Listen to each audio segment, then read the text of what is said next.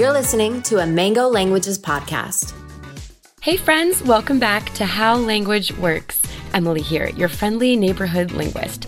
In our last episode, we dove into the structure of words and how they get built from individual morphemes. In this episode, we explore how words map onto their meanings, which means we're entering into the field of semantics. By the end, you'll know what semantics is, why it matters, and you'll understand the main principles underlying word meaning. And lucky for you, I have summed all that up into 5 easy-to-understand points.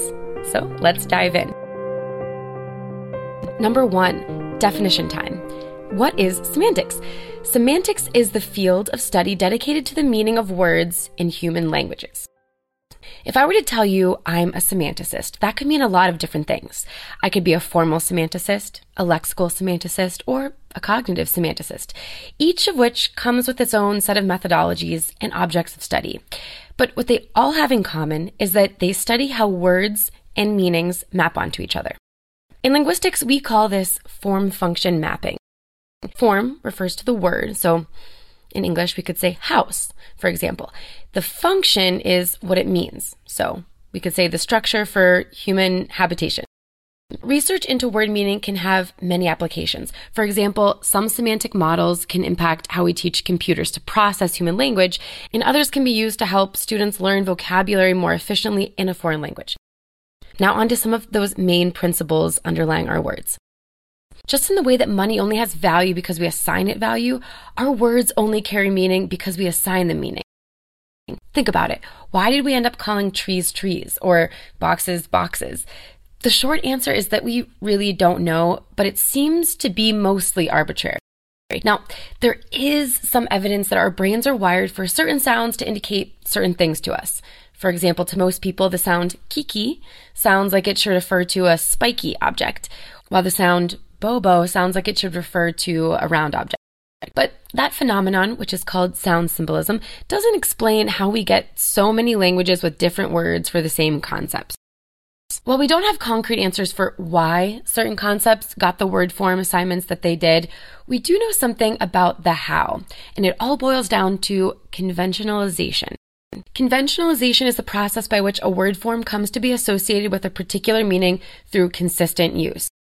For example, we can all agree that the English word form tree is conventionally used to refer to the woody perennial plant that we all know and love. So I would get a lot of confused stares if I just decided to start using the word tree to refer to something completely different, like boxes. That would be weird and unnecessary because that form-function pair is highly conventionalized. And humans typically want to understand and be understood in conversation. So it's efficient for us to rely on these conventionalized form-function mappings to make meaning. Now, while conventionalization is ever present in how we make meaning with our words, that doesn't mean that words and their meanings stay the same over time. That brings us to point number 3. Word meanings evolve as we use them differently. To continue with our money analogy, just like the value of currencies change, so do the meanings of our words. There's a famous saying in linguistics circles that says, "I'll tell you what a word means by the company that it keeps." So this means that a word might start out with one meaning, but over time, if people are using it in different contexts, it'll accrue a slightly different meaning.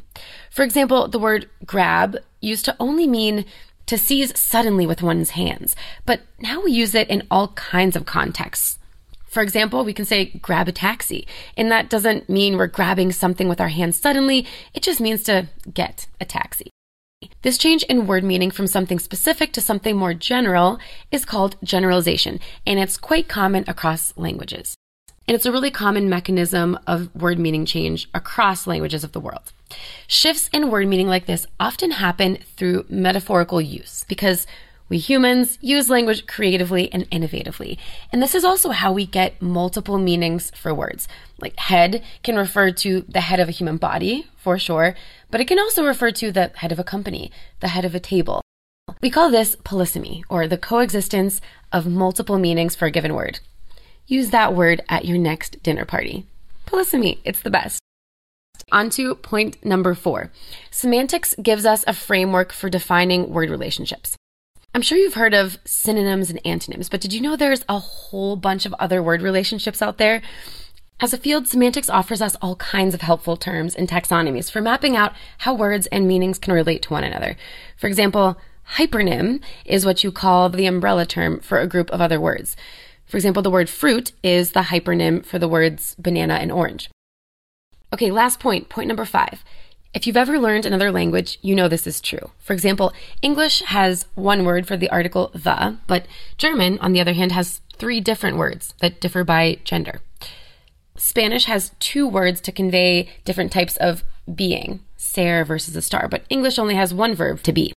This comes back to the idea that words in any language often have multiple possible meanings, which leaves our everyday interactions full of ambiguity and gives us lots of room for endless confusion. And yet we manage to understand each other most of the time. And the reason for this is that we are wired to make inferences about word meaning ambiguity based on context, which we'll get into in our next episode in this series, which dives into a facet of language called pragmatics. To recap, we covered that words are to meaning as money is to value. That is mostly arbitrary. And word meanings are notorious shapeshifters that evolve over time as we creatively innovate the ways that we use our language metaphorically. Well, we've reached the end of the episode. As always, if you like the show, let us know by subscribing and, hey, leave us a comment. In today's episode, we learned that semantics is all about how words map onto their meanings. We also learned that different languages cut up the semantic space differently, and that semantics saves the day by giving us concrete terms and methodologies for describing those meaning relationships within and between languages. And if you want to understand how meaning making works in language, semantics isn't the end of the story. You need to understand pragmatics too, which is all about how word meaning is context dependent. To put it simply, semantics is about literal word meaning, while pragmatics is about contextual word meaning. So, stay tuned for our next episode of How Language Works. Until then, have a good one. Bye.